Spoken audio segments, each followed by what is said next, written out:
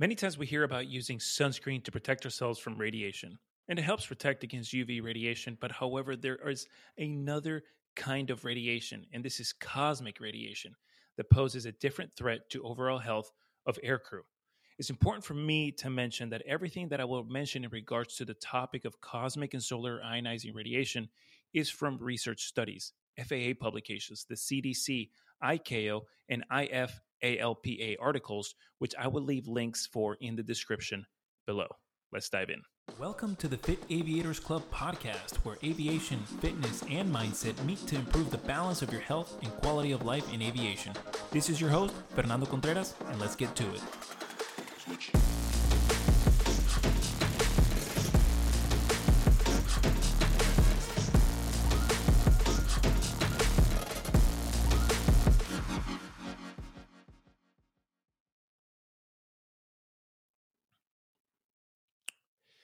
This episode is brought to you by Airfare Pouch. These are amazing, tasting, and healthy snacks that are delivered right to your front door by Airfare Pouch, and I can take with me on my trips, on my layovers. They give me a peace of mind that I'm having good quality, healthy snacks, and it's just fantastic for the times that I am super on the rush and I need something to eat really quick to hold me over for until I get to the overnight or for my next meal. So visit airfarepouch.com if this is your first time purchasing one of the pouches. Use Fit Aviator for a 50% off. This episode is also brought to you by Garmin. The Garmin Aviation watch line is an incredible watch product that I have been using for quite some time. You've heard me talk about these watches before. I specifically have the Mach 1 and the X10. Not only is their aviation functionality super cool, but their aviation fitness functionality is awesome for me to keep track of everything that I'm doing fitness-wise and health-wise on the road and at home. You can get the Mach 1, which is the one that I'm wearing right now, with the leather band or also a stainless steel band. And it also comes with a rubber band, also a rubber straps for you to be able to use when you are doing your activities. If you want a smaller version of what this aviation watch looks like, you can go to the X10 model, which is a little bit slightly smaller and thinner, and it is also an absolutely incredible watch. It's got pretty much almost the same functionalities as the Mach 1 does. So head on over to garmin.com and check out their aviation line. Ionizing radiation refers to the subatomic particles that interact with an atom. And when this happens, it can cause it to lose an electron or even break apart in the nucleus. Ionizing radiation is an established human carcinogen and is another factor that causes DNA strands to break by either direct damage or formation of reactive oxygen species. So basically, it's an inducer of chromosome aberrations, which aberration is just another word for abnormalities, so chromosome abnormalities. Now, this is not meant to be taken with extreme measures or not to be meant to take away from fulfilling your dream as a pilot or flight attendant or from your career in aviation, but it's good to stay informed and know about this specific topic. There's ionizing radiation almost everywhere you go, in medical machines, airport security machines, building materials, in so many places. But for air crew and frequent flyers, we are exposed to specifically galactic cosmic radiation. In 1994, the FAA recognized this and recommended that aviation professionals, flight deck, and cabin crew be informed about the exposure and health risks that we technically fall under an IR, or ionizing radiation, exposed occupational group. The FAA put together a document answering occupational exposure questions with further details, in which I provide a link for in the description, but I'll go over some of those main topics here on this podcast. The International Commission on Radiological Protection is the primary body of protecting against ionizing radiation.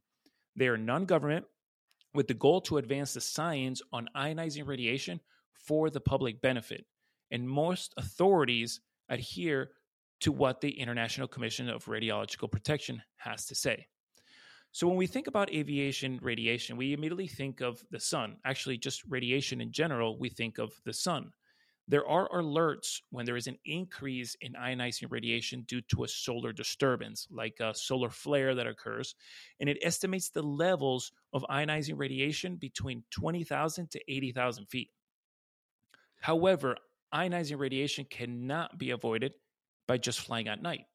There's also deep space galactic radiation that remains constant throughout space and affects Earth's atmosphere way differently than solar disturbances do. Solar disturbances spread through the Earth's atmosphere because the Earth's magnetic fields. So IR, or ionizing radiation, is expressed in units called sieverts, which is a measure of potential harm. Keyword, potential harm of ionizing radiation. There's recommended limits of exposure of about 20 millisieverts in a 5-year span for airline pilots. It's important to know that ionizing radiation levels are not constant throughout the atmosphere. There are several factors that influence exposure, and the main ones are the duration of flight and the latitude that you're actually flying at. So there's a program on the FAA website called the Carry 6, which shows an estimate of millisieverts for your route and duration of flight. I'll leave a link of that in the description as well, so you can check that out. A lot of these documents and charts and PDFs actually do show charts recommending values of exposure. So that's pretty cool if you want to get some more information on it. So it's important to also know that ionizing radiation exposure is greater at the poles than at the equator. And this is due because of Earth's magnetic fields being weaker at the poles, and that's where particles are mostly directed towards. As an example, a long-haul crew flying in a very north or a very south latitude experience on average 4.5 millisieverts per year, as opposed to a short-haul pilot, 2 millisieverts per year. But then again, that varies on routes and latitudes of flying. If you have a short-haul pilot that's doing a lot of flights near the equator, it may be less than that 2 millisieverts. And if you have a short-haul pilot who is doing a lot of flights from Chicago to New York or in the higher latitudes, it might be a little bit higher than that 2 millisieverts per year. So these exposure recommendations vary also for pregnant crews or travelers because they could have a potential birth defect depending on how much time you are, exposed to this radiation. So not only is there a potential harm of ionizing radiation during pregnancy, but also during the potential harm for previously exposed duration of ionizing radiation over the years and then becoming pregnant. So this is what I kind of inferred from that, in that it's less of a risk to plan for a pregnancy during a time of your aviation career where you have less exposure to ionizing radiation. You either do that by route mitigation or by planning a pregnancy earlier in your career. I don't know. That's just what I think about it, but that's just my personal interpretation from what I read. I'm obviously not giving any suggestions, and I'm also not, this is no facts or anything. It's just my understanding and my opinion. But remember, everybody's body is different, and the way it functions is also different. I mean, I'm 31 right now, and the generation before me began their aviation careers in their 20s as well. So I'm not sure if there were a lot of crew members that had pregnancy complications due to ionizing radiation, because it hasn't been proven nor studied. So the articles and the studies actually do specify that a lot of these potential health threats are not derived just from ionizing radiation, but the ionizing radiation does cause DNA damage. So that got me thinking. Well, when we go to a medical professional and we get x-rays done or CT scans done, they actually put some protective equipment around our bodies to kind of protect us from that kind of radiation. If you actually look at some of these charts, they show you what it is compared to fly at a certain latitude versus how much radiation you get from an x-ray or how much radiation you get from a CT scan, an MRI. And it's actually, you'll be surprised to see the huge, huge difference. I mean, obviously in an x-ray machine and a CT scan machine, all that radiation is very in one small segment of a certain part of your body. But still, when we're flying through at altitudes where we are more exposed to that ionizing radiation, there's a lot more space around there, obviously. So it may not affect us. It doesn't affect us as much as like a concentrated thing would be, like a CT scan or something. So that got me thinking, well, is there anything, you don't see pilots traveling with like vests of radiation protection or anything. Is there anything we could do physically or nutritionally that can kind of help with these DNA aberrations and these DNA abnormalities? due to ionizing radiation. And so I came across some studies and some articles that say that your diet can actually play a major role on decreased effects of ionizing radiation.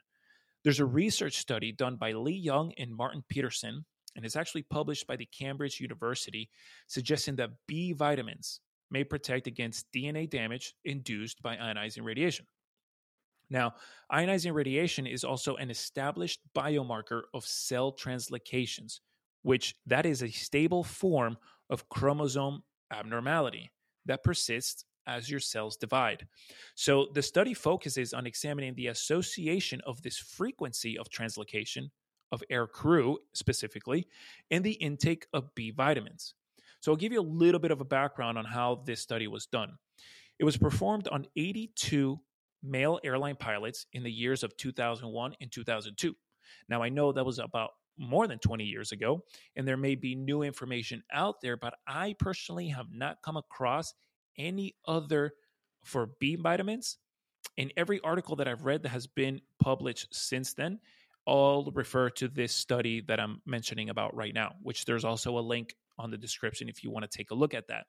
So I've also seen some articles and some studies explaining about antioxidants protecting almost in a very similar way to ionizing radiation.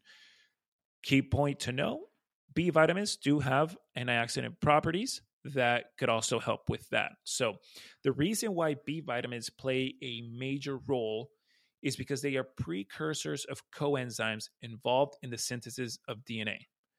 Coenzymes and enzymes is just the chemical reaction of speeding things up and making things happen chemically in your body.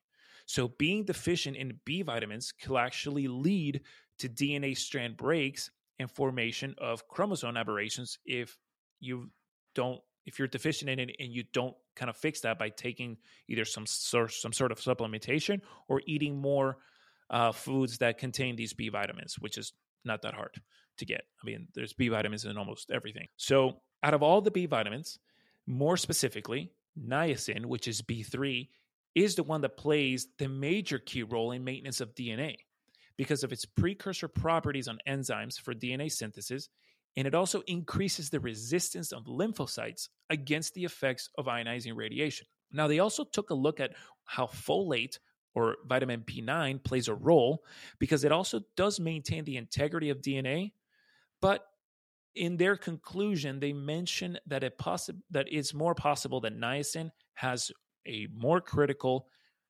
role in providing protection against DNA damage during ionizing radiation exposure. So in this study, the B vitamin levels were taken into account by both food and supplementation. Now, if you do read this study, it's a bit lengthy, but if you do read it, you will see that a lot of the food items were on a broad spectrum of healthy and unhealthy. So just because it says that, part of the pilot's diet were refined grains, ice cream, cakes, cookies, it doesn't mean that these foods items are necessary to obtain those vitamin levels. However, there are some food items in there that I think are great part to add to your daily nutrition habits, such as legumes. So in general, there was a higher intake of B vitamins associated with consuming certain grains, certain meats, certain fruits and vegetables, and certain dairy products as part of their daily nutrition. But one thing to keep in mind is that the food becomes less potent, or you have less ability or access to these vitamins by processing it, either by chopping it, preserving it, cooking it. It reduces the amount of vitamins in that food. If you were to, theoretically speaking, the most organic way and the most you can get the most nutrients out of a food is if you eat it from its most natural source. I mean, literally ripping it off the earth or the tree or whatever and eating it right there, right? Nobody really has time to go to a farm and do that. So don't get overworked about, like, if you're cooking your vegetables, you're losing so many vitamins. Like, it's okay. But I just did want to point it out there so that you knew and understood that possibly having a smoothie with vegetables in it, you're getting actually less of the nutrient component that if you were to eat that vegetable or fruits raw or without blending them. So I'm going to go over a couple food categories that provide certain B vitamins specifically. These were some mentioned in the study. Also, some of are from this book. It's called the Vitamins and Minerals Bible. Really great book, and I will list some of the fruits and other foods that are great for certain vitamins. So for folate, which is B9, we got good sources: legumes, fruits, and vegetables. For niacin, which is B3, legumes and lean meat. And when I say legumes, a lot of people sometimes are not familiar with this, but when I start saying, yeah, it's the family of like beans, lentils, peas, and all that, those are legumes. Riboflavin, which is B2, it's mainly in dairy products, liver, whole grain, and pyridoxine, which is B6. You find that in legumes, seafood, bananas, wheat germ, and also green veggies. And then I always have a hard time pronouncing this vitamin, but cobalamin, which is vitamin B12. Everybody really knows about that one because there's so much research study on that one. It's found on meats, seafood, and dairy. Now, besides this article right now, which is talking about protecting against ionizing radiation or the potential of it, V vitamins play a very important role in energy production and uh, a lot of things of that nature. Obviously, this podcast is not focused on that, but it's if you're going to do some sort of vitamin B supplementation, it's not just for this. There's a lot of more research by each of those B vitamins that contributes to overall health improvements. So let me just summarize a little bit of what this study does and what the study suggests. And that it suggests that higher intakes of niacin found in whole grains and low red and processed meat diets may protect against ionizing radiation induced damage. Now, the whole red meat and processed meat, yeah, of course, we've always heard that that's kind of like not good for you, XYZ. There's studies now that kind of prove that red meat is not as bad as people used to think it was. You take that by getting more informed and eventually making your own opinion and your own decision based on red meats. Obviously, processed meats is never a good thing to have, but who doesn't enjoy a salami sometimes here and there? So just kind of have that in the back of your mind and do your own research, and then you have your own opinion about, and you'll be more content about the decisions you're making with your nutrition. So that being said, not everyone can eat these kinds of foods. Not everyone can eat legumes. Not everybody can eat, all these things that give you these vitamins. And most certainly, possibly not the amounts required to obtain the vitamin levels to be able to help protect against ionizing radiation. Some of those reasons may be digestive intolerances, food allergies. But if you can eat these foods, then I would highly suggest go ahead and add them to your nutrition, because it's always good to have a balanced diet, and legumes just provide such a great additional resource of a bunch of things. But you have to take into consideration how much carbohydrates are in legumes. To me, legumes are my favorite carbohydrate to consume because not only of its plant phytonutrient and vitamin properties, but also because it has good plant protein. Now, it's important for us to remember plant proteins are incomplete, meaning they don't contain all the essential and non-essential amino acids when they're by themselves. However, if you do mix a legume with another grain, then you'll have more chances of having a complete protein. For example, rice and beans. That's very common, especially here in Miami and all of South America and Central America. It is a good mixture to obtain all the aminos, but at a high cost of high carb consumption to just get all the aminos. So sometimes it's not worth it for people. It's not worth to have to consume that many carbohydrates for you to get all the amino acids.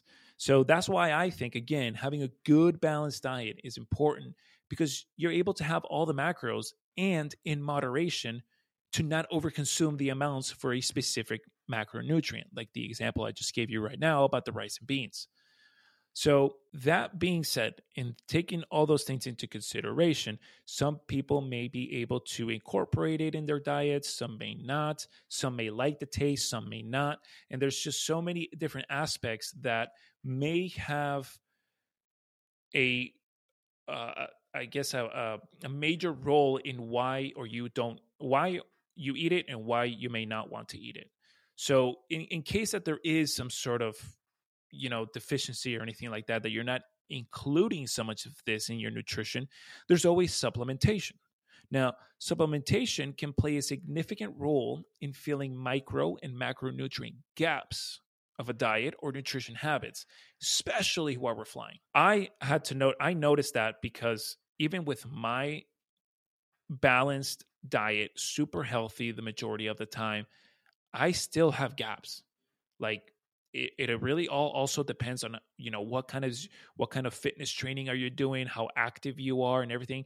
There are gonna be gaps, even though you try to maintain such a great, healthy, balanced diet. So you and I always make sure with your doctor to let them know that you're going to start supplementing with these specific vitamins, because some of these vitamins can lead to toxicity when you consume too much of it. So let me explain a little bit about this. You have water-soluble vitamins, which are vitamins B and vitamin C. You don't have to really worry much about toxicity with these because, like the name of them are water-soluble, these dissolve in water and are secreted a lot easier from your body. Thus, they need constant replenishment. However, for fat-soluble vitamins, which are vitamins A, D, E, and K, remain in fat tissue and can remain in your body for longer periods of time. So consuming too much of these can possibly lead to toxicity. Every vitamin that is fat-soluble has a different kind of toxicity. Some are worse than others, and some of the symptoms of these toxicities are different from each other. So one big consideration when supplementing is to understand and know the quality and potency of the supplements that you're taking.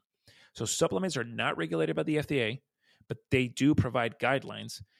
Fortunately, there are organizations like the National Sanitation Foundation that certify these supplement manufacturers based on quality and safety criteria of the accuracy and potency of their labels, which is credible by the own supplements company research studies. So you've heard me mention before that I began working and taking supplements for about almost 6 months now with a company called Designs for Sports, because they provide quality and safe production of their supplements that meet the criteria for certifications like that. And Designs for Sports is certified by the NSF, which is the National Sanitation Foundation.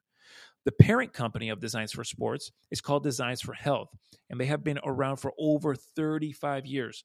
I learned and I first started knowing about them about 7 years ago. So Designs for Sports is the product line geared towards health and performance of supplementations for athletes and active people.